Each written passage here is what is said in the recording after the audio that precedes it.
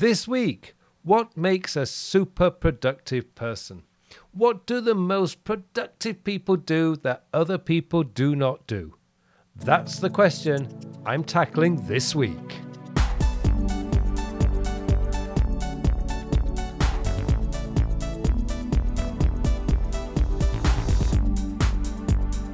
Hello and welcome to episode 141 of the Working With podcast, a podcast to answer all your questions about productivity, time management, self-development and goal planning.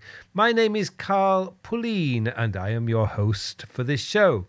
Now this week I have a fascinating and challenging question to answer. What habits and actions do the most productive people use to make them so productive? It's a question that has interested me for years, and I have quite a long list of ideas that I have collected over those years that this week I will share some of them with you. But first, if you're struggling to make a time management system work for you, or you feel your personal time management is terrible, then I may have a solution for you. Earlier this year, I developed a new way of managing your workload called the Time Sector System. It's a system designed for the 21st century and shows you that the only thing you can control is when you will do something.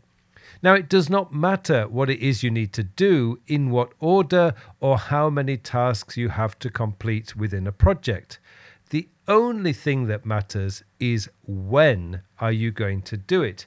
After all, no matter how urgent, pressing, or important a task is, if you do not have time to do it, it will not get done. So if you want to learn a system that shows you how to manage your time properly, take a look at the Time Sector System, full details of which are in the show notes. Okay, it's time for me now to hand you over to the mystery podcast voice for this week's question. This week's question comes from Helena. Helena asks, Hi Carl, as someone who has been interested in productivity and time management for a long time, what do you know about how really successful people manage their time and get the important things done? Hi Helena, thank you for your excellent question. Now, before we get started, I need to address the elephant in the room. Whenever I talk about what I've learned from super productive people I have met and read about, cynics will always point out that these people have an army of personal assistants doing a lot of their work for them. And while this is true to a point, it is far too defeatist and simplistic. You see, super productive and successful people were not always super productive and successful. What helped them to become the way they are is not an army of assistants, but a clear sense of what is important and what is not. What these people know, and many others have not figured out yet, is that your work is divided up between high-value tasks and low-value tasks. The high-value tasks take your goals and projects forward faster and more effectively than the low-value tasks. Low-value tasks need doing, but the super productive among us demote their value on their to-do lists and, where possible, delegate those tasks to other people. Now, let me give you a simple example. Imagine you are paid $30 per hour when you are working, and you have 6 shirts to iron for the next week. Now, I know from personal experience to iron 6 shirts would take around an hour to do. Well, it would for me. If you spend 1 hour doing your ironing, you have lost $30. Alternatively, if you took those same 6 shirts to a cleaner around the corner, it would cost you, say, $10. So which is the better use of your time? Doing work that will pay you $30 an hour, or ironing your shirts that will pay you nothing? If you take the shirts to the cleaners, the net gain to you financially is $20. Now that's how super successful people manage their time. They understand the cost benefit of the work they do. It's how they think, and that way of thinking is very different from the way most people think. So while you may not have your own personal assistant, it does not mean that you have to do everything yourself. There are ways you can delegate your work. All you need to do is get a little creative and know the value of your time. For those of you starting out with your own business, maybe you could look into hiring a virtual assistant to do some of your admin tasks. You do not need to pay a virtual assistant for a 40-hour week. You only pay them for the time it takes to do the tasks you want them to do.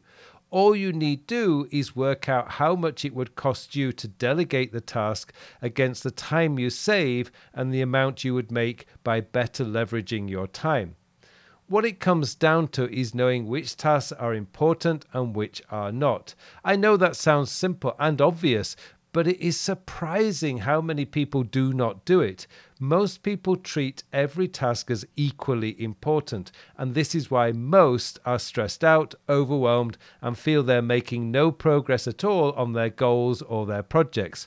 Not all tasks are equal. Most of them are not at all important. Another way of working this out is to think in terms of the 80-20 principle. 80% of your results will come from 20% of the tasks you perform. So what you need to decide is, what are those 20% tasks, the ones that will give you the 80% return? Once you've established that, you can then try and delegate the 80% that do not do very much. Another area where I see highly productive people excel is in how they manage their calendars. Your calendar is sacred territory, and you should never, ever allow anyone else to have control of it. Now, if you work in an organization where your boss or anyone else can arrange meetings on your calendar, you need to find ways to prevent that from happening.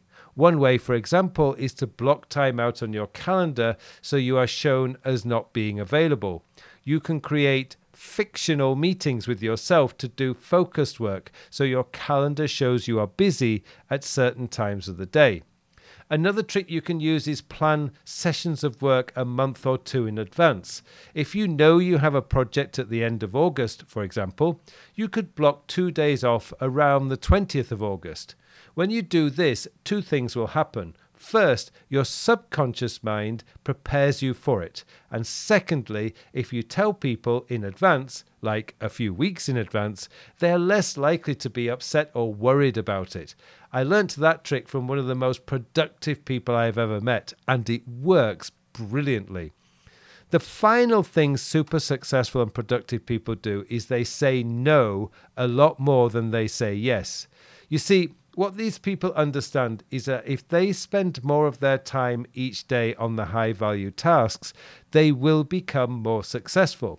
If they spread their attention and say yes more often, they end up spending far more time on low-value tasks, and they know when that happens, their income and productivity suffers. There's a wonderful story about Steve Jobs where if you asked him for his time and it was judged what you were asking him to do was low value, he would just ignore your request.